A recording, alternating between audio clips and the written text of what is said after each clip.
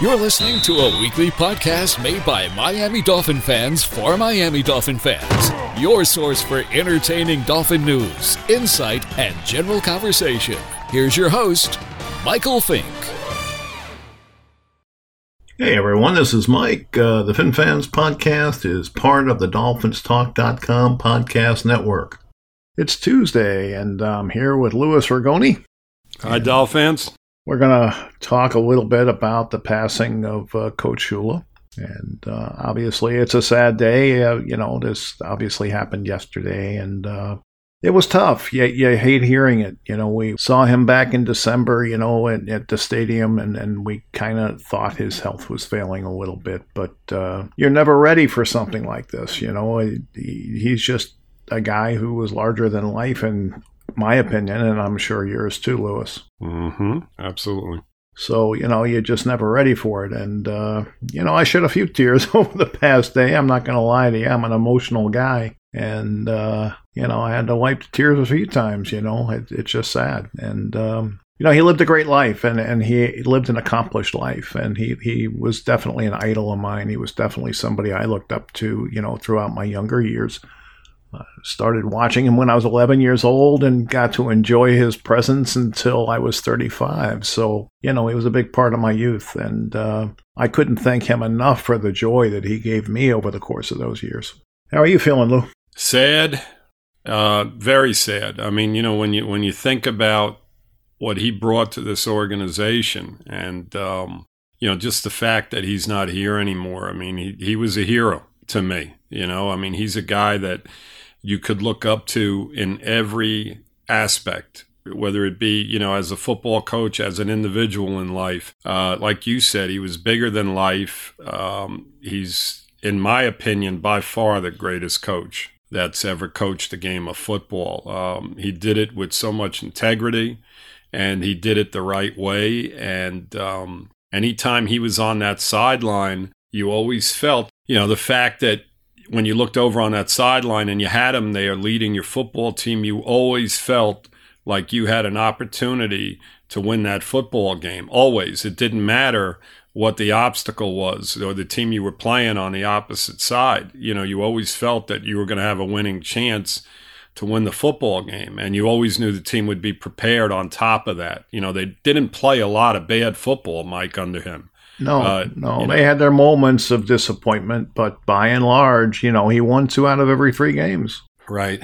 And, it saddens you because when you see your heroes pass, it breaks your heart. That's, we all got emotional about it yesterday, I'm sure. I don't know how you couldn't as a Dolphin fan. I know the players are, just devastated by it. You expect it. He was 90 years old. So, at some point we knew we were going to lose him, but, it doesn't help.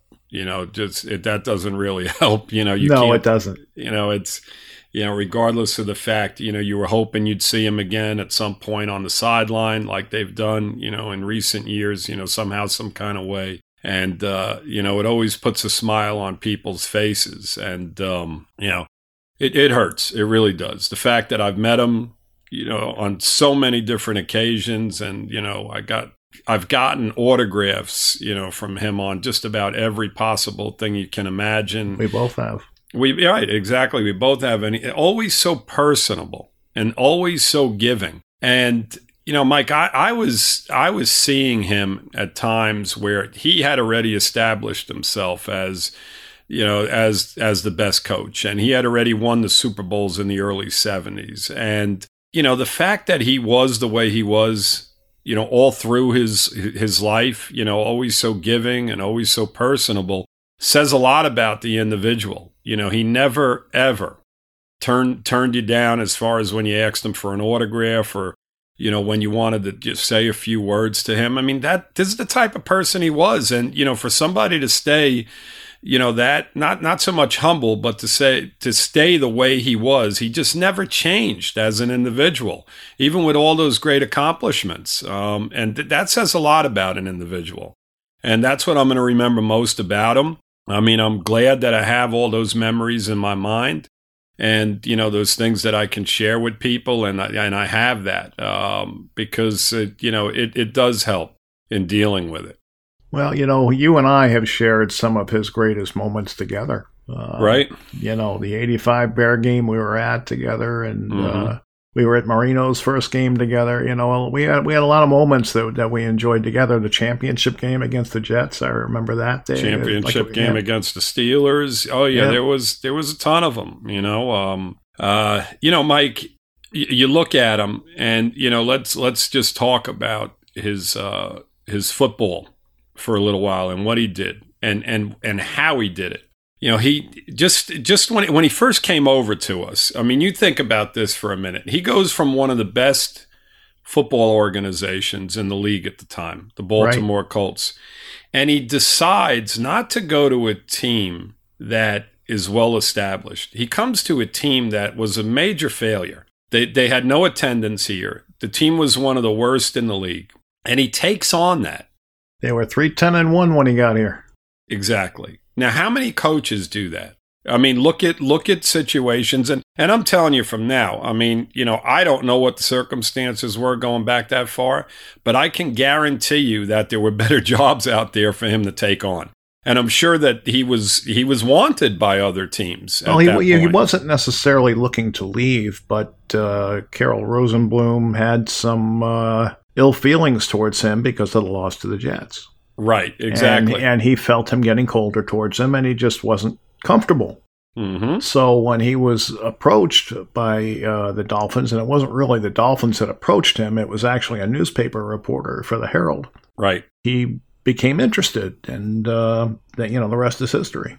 Mm-hmm. Exactly. I mean, things did fall into place, but at the same token, it's a decision on his part to part with one of the best organizations in football and go to one of the worst and take on that challenge. And what does he do? He turns us around completely. So, that's his first major accomplishment. He wins 2 Super Bowls with those early teams after taking over one of the worst teams in the NFL. And think about this for a second, Lewis. Now, in doing so, he had the most successful rushing team ever, So he won a certain way, and he did it better than anybody else had done it before. Exactly. Having 2 backs, rush for 1,000 yards. Right. And a third back that was productive as well. He had over 700 total yards that same year. So, he did it in a way that a lot of teams didn't. I mean, they couldn't even compare to our running game. I mean, they were so efficient in every possible way. And that is basically all him. He puts together the discipline. He puts together a bunch of cast-off players. Two of them are in the Hall of Fame. A third one should be. Yeah, the way they constructed that offensive line is, a legend in itself. It's amazing. And the fact that he recognized these players and the fact that they went on and to accomplish what they did is another is another notch on his belt, on Shula's belt. The defense that he put together, the players, and, the fact that they didn't have, the Joe Greens of the world, and those type of players. They had... Lewis, Larry Little tells a quick story that kind of is appropriate here with what we're talking about. And he, arrived in town, and he went up to Coach Shula, first time he's meeting him. And he says, "Hi, I'm Larry Little. I'm your right guard." And Shula looks at him and says, "What do you weigh?" And Little says, 285. And Shula just mumbled to himself, turned around and walked away. The next thing Larry Little knows is he gets a note saying he's got to lose 20 pounds. And he credits Shula for that because once he lost that 20 pounds, he felt it made him a much better player. Right. I mean, the stories are never ending with each individual player and how he interacted with them and how he motivated them into what they became. Kuchenberg, I mean, all of them have told stories over the years that credit him. And that is probably, I mean, the greatest compliment you can give an individual is when people talk about how he made them better people and a better football player on top of that. Yes. that's, again, the greatest compliment you can ever give an individual. And that's all you hear over and over again with these players. But, getting back to what I was saying in regard to what he did, he turned this organization around from Jump Street. He then lost a bunch of football players to the World Football League and to injury and just old age. And he created the Killer Bees. He put that defense out. And with help from Arnsparger. With help from Arnsparger, without a doubt. Arnsparger was fantastic. But again, you got to give Shula credit because he's out there and he now puts another fantastic team together that again goes to the Super Bowls with David Woodley, mind you, at quarterback. Once the Killer Bees start getting old and we lose guys to injuries, he then puts another playoff group together with guys like Brian Cox and John Offerdahl and Louis Oliver. So again, for the third time in the history of his coaching with the Miami Dolphins, he puts playoff teams together and rebuilds the team 3 times over. And how many coaches can honestly say that they have done that? There's not a lot. I mean, there was a fourth time. There was a fourth time. Go ahead. Right? Dan Marino.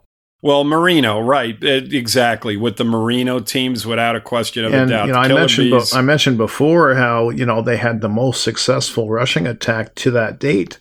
Mm-hmm. And then you turn around and look what he did with Marino, and they had the most prolific passing attack to that date. Exactly. You're right. So I skipped over Marino because it was an obvious one.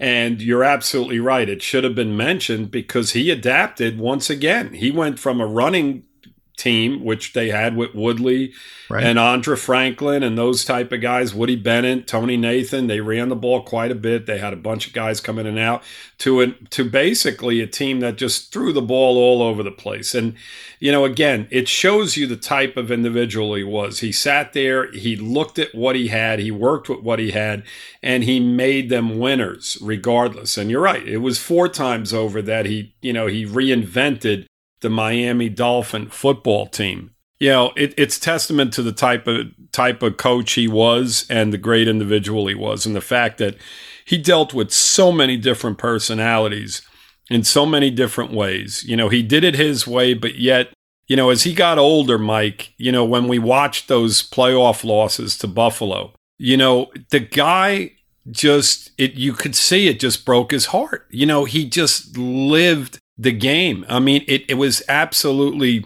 it hurt you to watch him during those press conferences because you saw the disappointment on his face and the fact that, he just couldn't get the job done. Now, here's a guy that at that point was 30 years into his career.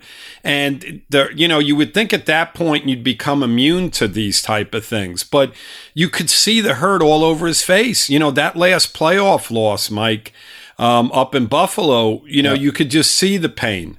He just the absolute hurt involved. Well, what bothered me, Lewis, was the fans yelling that the game had passed him by and all that other nonsense. When do we acknowledge and just say Buffalo was a better team? Exactly, and they were. That they were. That team was in 4 straight Super Bowls. We couldn't get past them. But that didn't take anything away from what he did. I mean, we competed over and over again. Years where we had no business compete, even in years where we had no business competing. And, that goes a lot in where you're at with this, with the way he coached the game of football. The fact that we were the least penalized team in the league year in, year out, it tells you what he was. He was a disciplinary. He was a guy that demanded you to do it the right way, and if you're not going to do it the right way, you're not going to play for me. No, we saw find somebody else who would. Right, we saw guys get dealt out of here, traded away, guys like Leroy Harris and people like that. Sammy Smith. Yeah, right, Sammy Smith. They just couldn't hold on to the football. I mean, year in and year out, you saw guys getting cut, and the bottom line is this: is that he was consistently good, and he put a phenomenal football team on the field year in and year out. Even when there was talent lacking, he was still able to put us in a situation where we could compete. Well, that's all you got to say is in 33 years of coaching, he had 2 losing seasons. That's incredible. It is. It absolutely is. Absolutely is. I mean, and, again, when you looked at him on the sideline and you saw the intensity involved, I mean, how could you not love that? I mean, you compare, Mike, you hear the comparisons to Belichick all the time. And, Belichick's got a lot of Super Bowls under his for his career. He's got a ton of Super Bowls, some of them very fortunate. He could have had a couple more losses under his belt. He should have. He should have really had some losses under his belt. Bad coaching on the opposite sideline. Right. But you can't take anything away from him. No, he won. But with that being said, you look at Belichick and how he handles the press and how he, even after losses, you might as well forget it. I mean, you're getting one-word answers and he's walking off the stage. Shula never did that. On to Cincinnati. On the Cincinnati, right. He didn't. Shula sat there, he took the punches, and he did it later in his career. He had to do it over and over again. I mean, this is a guy that, in my opinion, was treated a little unfairly by the press and whatnot later in his career, as you mentioned a little bit earlier, because they just didn't have enough talent to get past certain teams. Mostly, most of the time it was the Buffalo Bills. But that didn't take anything away with what he was doing as a coach. He was still putting them in that position in the playoffs year in and year out. I mean, you can go back to 84. Even that 49ers team was stacked. They were stacked, and they implemented something that basically shut us down. And our defense wasn't very good at that point, and they got there. No, we had Jay Brophy playing, and that was just a nightmare. But the point is, sometimes you just get beat by a better team. You can be a great coach and lose. It's not unheard of. Mike, look at the Redskin team. Okay? I mean, You think about that football game, and you think about the guys that they had across the board on both offense and defense. I mean, they had the Hogs. They had John Riggins. They had 3 great receivers. They had Joe Theismann. The defense was loaded. Darryl Green. They had guys all over the place that could play some serious football. We went in there with David Woodley at quarterback, Jimmy Cefalo at starting wide receiver, Nat Moore, who was up there in age at that point, as our other receiver. This is the team that we had, and damn near beat them. Damn near beat him in that game. I mean, a couple of plays. If Bo Camper holds on to that football. We were an interception away. We were an interception away from beating a much more talented football team. Now, how do you explain that? Well, you explain it through coaching. And you explain it through having these guys believe in what they were and making them play up to a level to where they're playing against better competition and damn near beating them.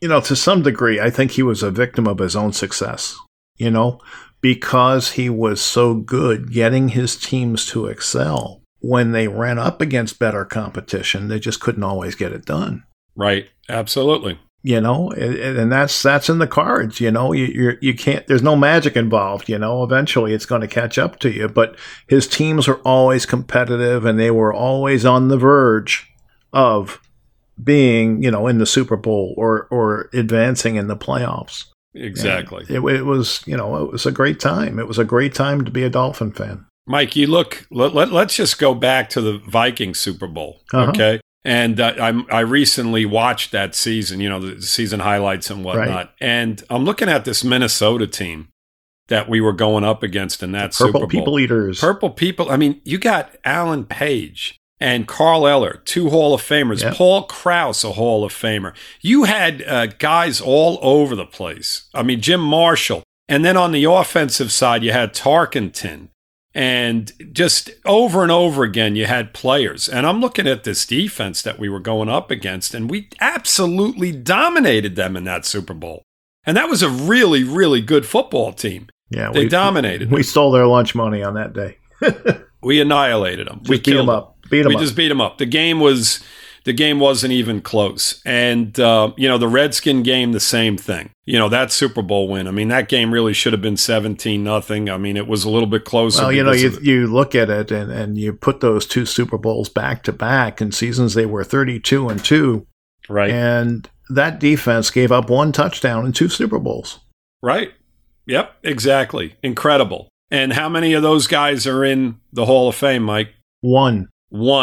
Exactly. So what does that tell you? It's a shame, really. It is. They're very overlooked. They are overlooked to an extent, Mike. But the fact is that when you look at them collectively, they played disciplined football. No question. That's team defense. And that's all a reflection of Shula. Same thing on the offensive side. I mean, we have a lot more Hall of Famers on the offensive side of the football, but they did not make mistakes. There were no holding penalties. There were no offside. There were no illegal procedures. None of these. None of it. They went out and they marched 80 yards to start the game. Right, exactly. And they just beat you down right off the bat. And again, this is all a reflection of your head coach. And from there, it all goes down to the coaches underneath him and the players underneath them. And he just demanded the fact that you were going to do what was necessary to win a football game. Yeah, you had to love that. And, you kind of miss it nowadays. When you look, or you meet most recent years, Mike, when you look over on the sideline and you see Joe Philbin and guys like this who look like they're, absolutely clueless and stuff. And Cam Cameron was another guy, what has this come to, you just look at it and you can't feel the same way. You just don't. Well, when Shula left, I mean, we were, if not the winningest team in all of sports, we were second or third. Right. And again, Mike, let's compare him. We got off of that a little bit, so we'll compare him to some of the other great coaches in the league. When Chuck Noll lost Bradshaw and started losing his players, he didn't win again, Mike. He didn't. The team started going downhill. And he wasn't able to win. Look at the Cowboys with Tom Landry. Once Staubach left, slowly but surely, they started to slip downhill, and they just weren't a very good football team. Now, Shula did it, like we mentioned earlier, 4 times over. Yes. These guys couldn't do it a second time. And these are some of the greatest coaches. They are Hall of Fame coaches that were not, and for whatever reason, they weren't capable of building winning football teams again. John Madden's another guy. Right. This guy did it 4 times. Well, Madden retired kind of early, Mike. He got out of the football game. So I wouldn't necessarily put him in that group, but the other guys stood around for a while, and they wound up going out as losers, so to speak, to an extent. I'd never call them losers, but they weren't. They weren't productive at the end. Let's use that word. They couldn't replicate that prior success. Right. And then compare them to Shula, and the fact that he recreated the team 4 times over. It just there was nobody better. Well, Lewis, after Vermeil retired because of burnout, right. One of the reporters had asked Coach Shula about coaching burnout, and he said, "What's that?" Right. And you know what? Vermeil is a very good, you can compare him to some extent to what Shula did, because he did get some nice winning teams with a few different franchises, the Eagles, the Rams, and then, I think he was a great guy, great coach. He was a great coach as well. But I mean, the fact that he's the winningest coach ever, and how many wins is Belichick still behind him? 40-something. Right. He's still 40-something behind them. And I don't care whether he passes them or not. I don't think there's any comparison. Character alone, Mike, and the way he handles the press, and the way he handles individuals, and just the way he conducts himself. Shula, even in losses, was, just a champion. Look, we talk about that playbook that was found and given to Shula, and he said, throw that in the garbage, and he wouldn't look at it. And He did. He threw it in the garbage. I believe that if Belichick had found that same playbook, he'd have been photocopying it. Yeah, I truly believe that. Because they just have different morals, and Shula always did things the right way. Right. That's part of his legacy. Exactly. And, you can't say enough about the guy. Anytime you looked over on that sideline and you saw him standing there, you just felt so good about your football team. You just knew that they were going to give you a lot of enjoyment, over the next 3 hours watching the team play. And, can't say enough about him. I mean, we can go. Give me Shula, give me Monday night, and give me the Orange Bowl, and I'm set. Yes, absolutely. I'm a happy camper. Yep. He was such a, the players talk about him in so many different lights. They go from one extreme to the other. They hate him. I'll give you a little story. A buddy of mine is really good friends with Duper, and Duper did not know as of yesterday that Shula had passed, and he broke the news to him. And over the years, Duper is, I hate that damn guy. He drove me crazy, this and that, and all. He said some things that, that you wouldn't expect to some extent, but he did. And he basically told my buddy that, he said, listen, he goes, I can't talk. And he just hung up the phone on him, and he couldn't deal with it. And this is the kind of, what's the right word to say here, Mike? Well, I mean, I said it before, the players love to hate him. And then, they realized that they, loved him. It's just the way it is. It's just the way. It's a love-hate relationship. Yeah. You hated the fact that he was so hard on you, but when you look back on it and you reflect on what he did for you as an individual, you've got to sit there and say, my God, I mean, this guy really did get the most out of me, and I understand what he was trying to do. That's exactly what they say, almost to a man. They say, right. He got us to play better than we ever thought possible, and it was because he was so demanding. Exactly. He did it, and you know what? He did it the right way, Mike. He did it in a way that he motivated guys in a way that you're supposed to do it. You do it during discipline, and you show them what you do. You put all these hours in. You Right. show them by example. Work at. I mean, I remember going down to St. Thomas, Mike, Yep. and seeing him doing laps Yep. around the field. Yep. Even as an older man. Yep. He was out there running the field. I've got pictures I took of that very thing. Do you really? Yes, I do. This is what he did. He didn't expect anything. He was running gassers with the quarterbacks, with Woodley and Greasy. Right. There you go. And how many years into his career was he at that point? Well, that was probably 1980, if I'm not mistaken. Right. So, I mean, he was just a great person. I mean, he was a great football coach, but he was a great person, and he just did everything the right way. And if anybody tells you any differently, then they're crazy. It's that simple. I mean, listen, the game of football is violent. It's rough. I mean, we have a story, Mike. Me and you sat down with Lyle Blackwood when we had them all in for an autograph signing.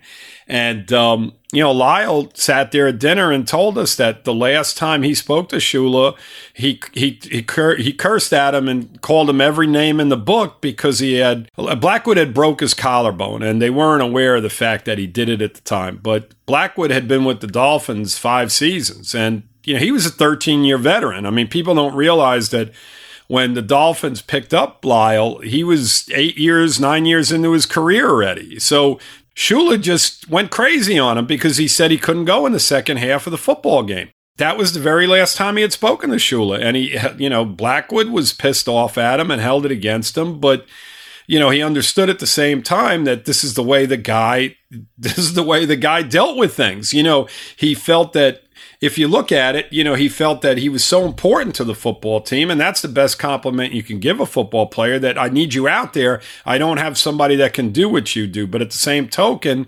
he's just humiliating the guy at the same time. But this is the kind of fire that this guy had. And, he wanted to win.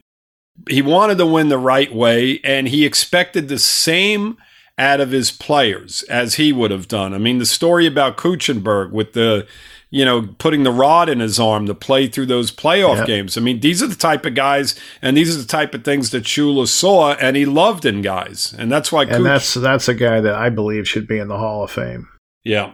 Yeah, he should be the next one. I mean, it's sad, Mike, because he's gone, and he'll never, he'll never know. He'll never know. But you're absolutely right. The fact that he did what he did, and he gave his heart and soul to the team. I mean, they have to hollow out your bone marrow. That is painful, brutal, just to get it back on the football field.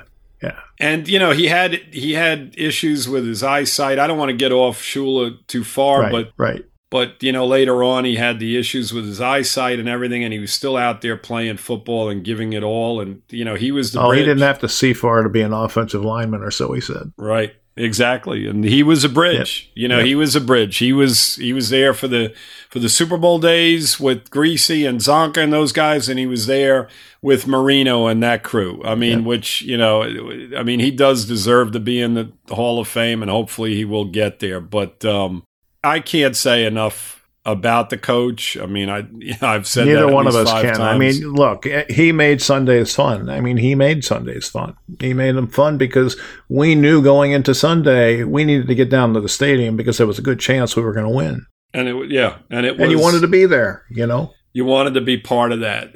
And when he left, they replaced him with Jimmy Johnson, who was a very big name here in Miami because of his days, and that was probably one of the only guys that fans would have accepted at that point. A lot of fans wanted.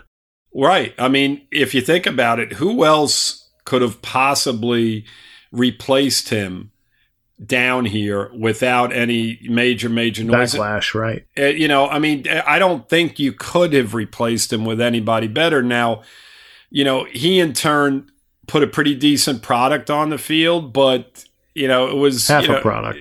It was half a product. It was a very solid defense and no offense. Right. But the point is that, and he humiliated Marino in the process, which never made me happy. No, it didn't.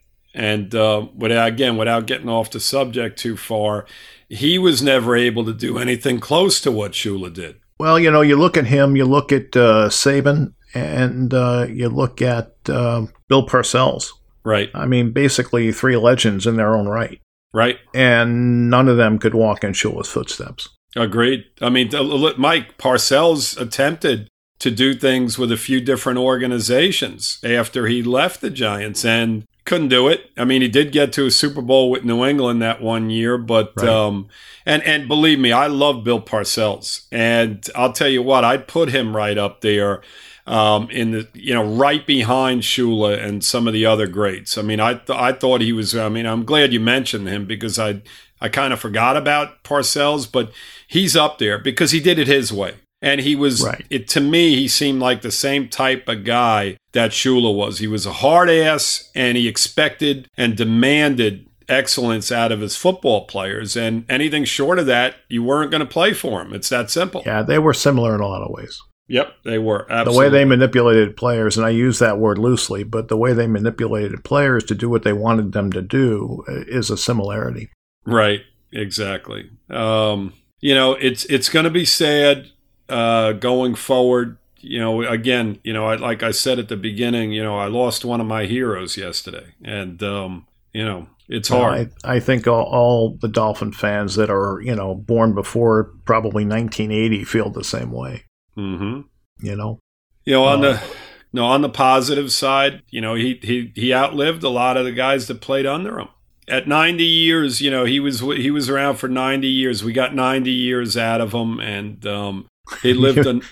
That sounds kind of callous. Yeah, I mean, hey, listen, I'm trying to word it properly without getting too emotional here or without saying the wrong thing, and I am saying the wrong thing. But here's the thing, the guy lived a long life and yes. a very happy life. I mean, even over the last few years, when he was on the field at the football games, he always seemed so happy. He yes. loved being around people. And he just loved the fact that you were asking him for an autograph. He loved the fact that people wanted to be around him. And that's what I got from him. The fact that he just enjoyed your company. And he enjoyed the fact that, you thought of him in a way that you wanted an autograph from him. That's what you love. This guy could have been, the biggest creep in the world. I mean, you won 2 Super Bowls. And, you could have been like, listen, I don't want to be bothered with people. I'm just going to handle things my way. You see it. I see it time and time again with individuals. And he never changed. He just never did. No, he was always a class act. He was always respectful to the press and respectful to the fans. And certain players had issues with him, but that comes when you're driven. And you know, I think it's understandable. You know, it was a different time. It's not like today when you really can't do some of the same tactics that he did in his coaching style. Right. Because, you know, they're free agents now and they'll fly away from you quick. But, you know, in that day and in that era, he was the perfect coach. Yes, he was. He was the perfect coach in my eyes all through his career, Mike. Yes, you know, even later on when you had guys like Marino come along and absolutely, and some of the other players. You know, the game was changing and he changed with it. And there's not a lot of coaches that can say that. You know, that they adapted to different players and different systems, you know, different ways of winning football games. He did it over and over again. He built one good defense after another, you know, and the same with the offense. I mean, he recognized players. I mean, think about this, Mike. Okay, yet Nat Moore was reinvented again when Marino came on the absolutely scene, and you know, he became a slot receiver. Right, Nat Moore absolutely loves Shula. You know, he's talked about him. You know, a lot of these guys. You know, Bob Greasy, how he talks about him. You know, it's one guy after another. Well, they've become friends. But, right, you think about this, though, okay? Think about the fact that here's a guy that had Paul Warfield all through the 70s and not a lot more.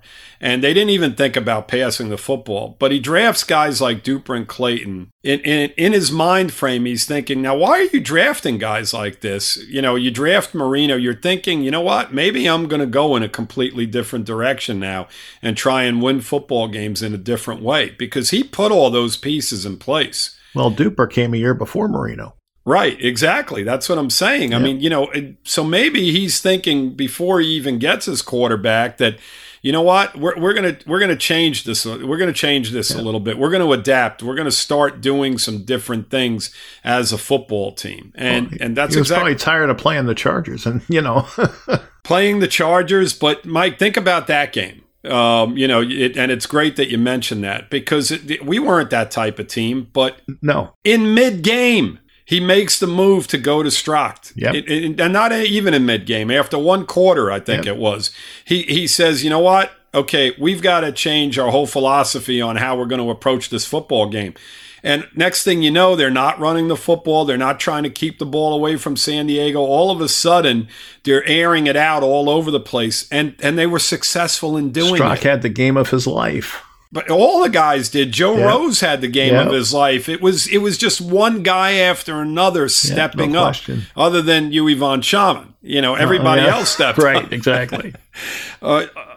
You got to mention the hook and ladder. You know, that was just a fabulous call. I mean, that's an amazing play call. All of them. The fact that, you know, he had Rose in the game making plays and Bruce Hardy at tight end going right down the seam. I mean, he adapted right in the middle of a football game. Now, how many a playoff game with the pressure on, you know? Exactly. I mean, right. And down by what? 3 touchdowns? 24-0. 24-0. Plus 3 touchdowns. Yeah. I mean, you know, And he adapts in the middle of a football game, and really we should have won that game 3 times over. We come all the way back and should have won it. But these are the type of things that you look at the greatest football coaches, and these are the type of things that they do. And I mean, how many times have me and you, Mike, sat here, you know, watching football games in separate areas on a Sunday and have said to ourselves, why the hell aren't we making adjustments at halftime to get back into this football game,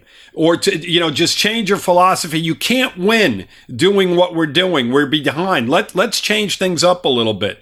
You know, you just don't see it. He recognized things. He understood that, listen, this is what we've got to do to win a football game, and he didn't. And he didn't care. He didn't care what circumstance. Other than the Olivadotti era, he had great assistants. He did. But, Mike, that's a testament to him as well. Yep. You know, he brought in guys that were basically guys that understood what he wanted to get done. They expected the same out of him. That's what he gave to them in turn to give to the football players. When it's all said and done, Mike, he's the head honcho, and he's the guy calling all the shots. Of course. Now, maybe not so much on Sunday, but all these great assistants that he had. I mean, Mike, he went to a Super Bowl with some of these guys. Chuck Studley and guys like that. I mean, granted, they didn't have the players to, that were good enough to win these Super Bowls, but they got there, which means they were better than the other 30 football teams, or maybe not so much better, but he put them in a position to where they were in a Super Bowl with a lot less talent. I mean, I mentioned. Well, that's what I said before when I said he was a victim of his own success, and that's how I mean that. That they're taking these teams that are not quite as talented as the teams they're going to be playing, but they're getting them there. Exactly. And to me, that's incredible in itself. Absolutely. I mean, and you give. We'll go back to Belichick. And was he capable of beating the Giants in those? He had supposedly the greatest offense in the history of the NFL. And the Giants beat him down in that Super Bowl. I mean, they had Randy Moss. They broke records that year offensively, and they didn't win the Super Bowl. So there you have it. I mean, as great as Belichick is as a coach, there's a lot of Super Bowls that he won that he shouldn't have, and there's a couple of Super Bowls that he got beat down in. So, you can look at things from different points of view and look at it, well, he did win them. Yes, he did. But was he fortunate in some of them? Yes, he was. He got beaten a couple of others. The bottom line is Shula, the way I see those Super Bowls and the Super Bowls that he lost, they got beat by much more talented football teams. And, and that's the bottom line. But he got them there. And he got them there on that year with Woodley and those guys. He got them there. I don't even know how, Mike. I mean, they did it with an offense that was just non-existent. Woodstock. I mean, whenever Woodley would falter, and he normally did, it would come Strock and try and save the day, and more times than not, he did. Right. They were winning those games, by the skin of their teeth, week in and week out. And, again, it falls back on him and getting a job with getting the job done with what you have to work with and being productive in the process. No excuses. He didn't want to hear it. At the end, he took it on the chin and he said, next year we're going to do whatever is necessary to get back here again. And like you said, 9 times out of 10, he did it. It is what it is. It's a great loss, Lewis. Yep. It truly is. It truly is. It's a great loss. So, I hope that, going forward that Flores can give us, 1/10 of what Shula gave us. Yeah. That would be phenomenal. It would be. There'll never be another individual like him, period. I mean, and that's just like there'll never be another Marino. They were in a class by themselves. Right. I mean, and, you can't really compare people to them because it's not fair to. No. Shula stands above and beyond everybody. Character-wise, Mike, I mean, you think about it. This guy, his whole career there's not one blemish on it over the course of his 90 years on this earth. I never hear anything in regard to him putting himself in any type of position. I mean, you look at Belichick, we compare him to Belichick. How many situations has that organization been involved in regard to some sort of cheating type scam, or whatever you want to call it, Lewis, I look at it like this. We've had adversaries before, Marv Levy, when he was in Buffalo, used to clean our clocks, but you respected Levy because of the way he carried himself and the way his teams played. Yes. And there were other coaches, out in Oakland. They got the better of us, a few times. And obviously that was a rivalry because they usually beat us. And it is what it is. But you never hated the coach, you never hated the organization. But the Patriots, it's very difficult to respect their accomplishments, and they've had great accomplishments, but it's difficult to respect it because in the back of your mind, you always say to yourself, I wonder if they cheated to accomplish it. I wonder what they've done that we don't even know about. Agreed. I mean, everybody has that doubt in their mind when it comes to that organization, and Belichick's at the very top. Mike, I've said it a million times, where there's smoke, there's fire. Yeah. And, Shula, on the other hand, Lewis, was, on the rules committee, and he was helping make the game better. He was helping advance the offenses to where the game would be more exciting. He had a lot of influence on that committee. He was a co-chairman for a while. Mm-hmm.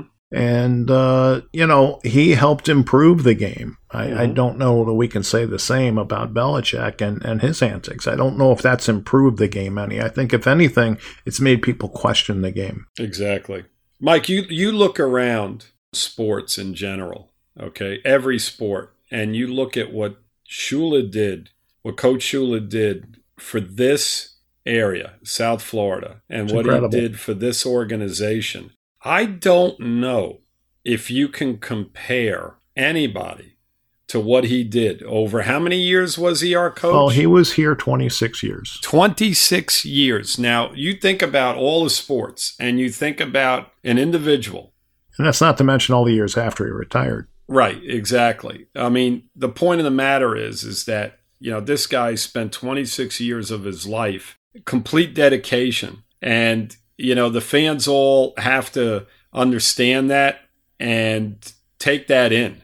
The fact that this guy dedicated 26 years of his life to a football team and to giving all of us as fans all of those great moments over the years. And think about where we've been since he's been gone.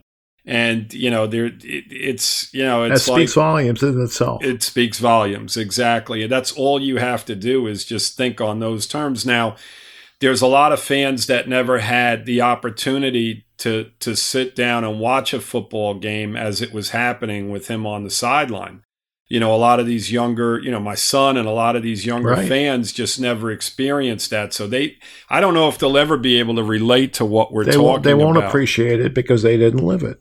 But yeah, exactly. But, people like me and you and older Dolphin fans understand where we're coming from. They understand the fact that this guy was so important to all of us. I mean, he didn't put on a uniform and go out there and play the game, but he led our team. And he did it in a way that nobody else has done it since or before. He did it with so much character. What you can't quantify, Lou, is the confidence that he gave each one of us. Right. Exactly. Right.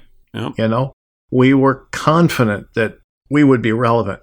We never worried about the next season. We figured we'd be in the playoffs. I mean, it was that simple. Exactly. We expected it. We didn't expect any less from a team that he was coaching. Right. Because that was his standard of excellence. That's what he expected. And we knew that. Mm-hmm. So you never worried that we would be a relevant team, and now 9-7 is a good season, and that's a shame. Right. It's not. It hasn't been the same since he's been gone, and we're looking for something, Mike, that will never be duplicated, because as good as Flores is, and I do like him. I mean, there's a lot that we still have to find out about where this team's going after this draft and everything. And, as good as he may be going forward, Mike, there won't ever be anything to compare. You can't, nobody will ever duplicate what he did. There's nobody that's going to be on this team as a head coach for the next 26 years. It's never going to happen again. No, not in today's league. It's not going to happen. I mean, it's too much pressure. It's a different era. There's just it's a different era, Mike, but it's different individuals that are coaching the game of football now. It's not. You don't, and I hate to say this, but every generation, tends to, bring their own type of mentality and ways of going about things. And, Shula's mentality and the way he approached coaching and the way he approached everyday life and the way he conducted himself as an individual, in nowadays society, I think it's almost an impossibility. I really do feel that way because of, like you mentioned, all the pressure, all the press. You're put out there every day. Every single thing you say is scrutinized. There's a million different reasons. That's the media, everything involved just creates a whole different circumstance. And, it'll never be duplicated. And, we were fortunate enough as fans, Mike, to experience it. And, that's the blessing that we get from all this. Most of Shula's career, There was ESPN in the latter part of his career, but, by and large, you didn't have the national media presence unless it was the Super Bowl or that type of atmosphere. Mm-hmm. But during the regular season, you didn't have that national presence that you have today. And you didn't have, you had a couple of beat writers just like you have now. Mm-hmm. And that was it. That was what they had to deal with. Maybe a couple of TV stations, if the team was doing really good, then they would start jumping on board, Right. It's all about ratings. And if the team was doing well, certainly, they wanted to be there. But during the typical course of a season, you didn't have to deal with what the guys have to deal with now. It's relentless. And, you make one slip up, you say one wrong thing, you look at one guy the wrong way and it's all over the news, It's a little different situation. I'm sure, things happened back then that we'll never know about. And today it's a different story. Everything is magnified. Exactly. Yeah, I mean, obviously as a head coach, you could get away with a lot more because, the players just didn't have the ability to do what they do now in regard to jump on Twitter 10 minutes later. Exactly. Which we've seen happen over and over again over the last, so many years. I mean, I can tell you this much, Mike, and, I don't want to down Flores in any way, shape, or form, but if Fitzpatrick, Mika had done what he did to Shula, there wouldn't have been any talk whatsoever in regard to trying to keep him on this football team. I'm sure he would have been shipped out the very next day. And this goes back to exactly what you were just saying, that you have to deal with these guys in a different way.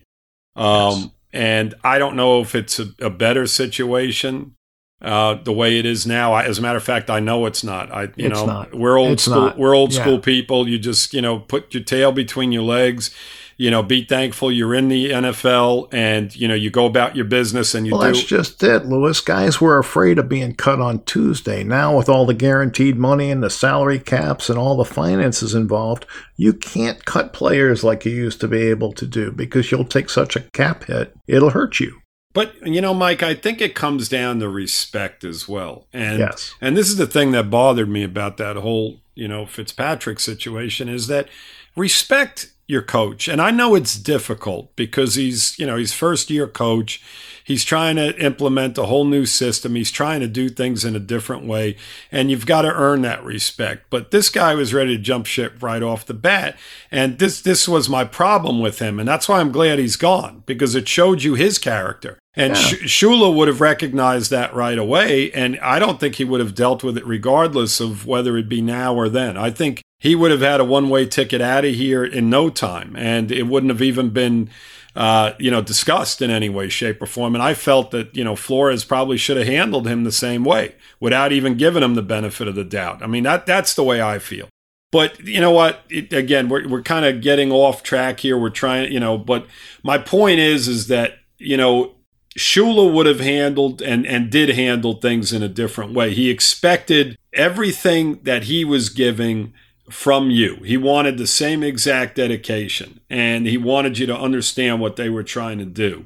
Again, He wanted team players, Lewis. right. He wanted guys that, were willing to go along with this team concept. And I see a lot of those qualities in Flores going forward. And hopefully that translates over to, the football, the guys that are playing for him. And we're kind of seeing it to some extent. I think we are.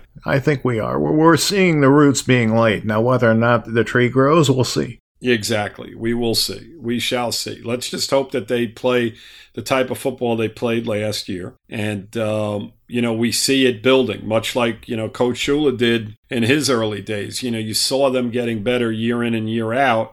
And even though they may not have the talent that they need, they're going to be competitive. And you look on that sideline at Flores and you feel the same way that, you know what? This team's going to be prepared. And they're going to go out there and they're going to play a very solid And they're going to be game. disciplined. And they're going to be disciplined. Exactly. So, that's what you hope Flores will bring to the table. And, I didn't want to down him. I mean, earlier when you mentioned, if we see 1/10, I absolutely agree with that. I think that if we see any kind of semblance of that type of organization being run and the football team playing the way they did under Coach Shula, then we'll be happy. Yes. That's all you can ask for. Yes. I mean, look, Tua is not going to be Marino, and Flores is not going to be Shula, and we just got to live with that. But hopefully they can be the best versions of themselves, and we'll be just as excited about watching them excel. Exactly. With that, I think we probably should close the show. Yep. Did you have anything else you wanted to add? No, Mike. I mean, I think we've said things 15 times over where you may have to... may have to do some editing, huh? You may have to do a little bit of editing. I repeated myself over and over again, but I just wanted to, just get the point across to people. I think you did fine, Lewis. Look, it's emotional. Yeah. It's emotional, and it's sad.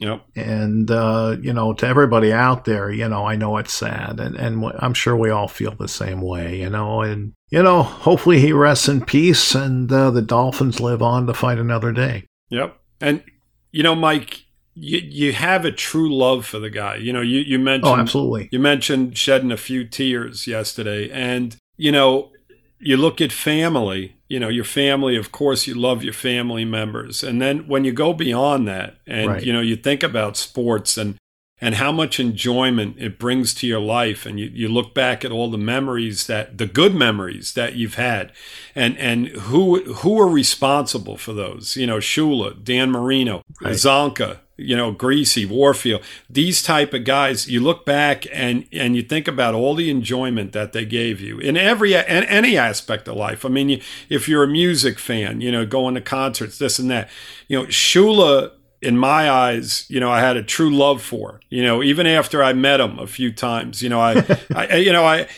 sometimes you're very disappointed, Mike, yes, what I'm getting at. Right. They don't live up to your expectations. When you meet your hero, you're like, man, what a dick that guy was, I mean, he wasn't what I expected. Shula was that and all that much more. And that makes you love the guy even more as an individual. I would second that. And, again, when you lose guys like this in your life, it really does hurt. And, I'm sure there's a million Dolphin fans that feel the same way me and you, Mike. And, it's unfortunate because nowadays, again, you don't get that close to coaches. Don't have that, right. You don't have that many people that influence you in the way that Don Shula influenced us. For that long a period, right. To where you just, you're like, my God, how could you not love the guy, And, again, I just want to get that point across to people, and I hope they have an understanding of where we're coming from. And, that's the best. That's the best compliment we can give him, Mike, and, for people listening, an understanding of what he was all about if they didn't get an opportunity to see him coach. Class, integrity, respect, those are words that belong with Shula when you're speaking of him. Yep. And with that, I want to thank everybody for listening. Lewis, thanks for joining me this afternoon. Very welcome, Mike. We'll be back next week, and we'll do it again. Until then, fins up, guys. Fins up, Dolphins. All right, so that's our show for this week. I just want to remind everyone that the FinFans podcast is part of the DolphinsTalk.com podcast network.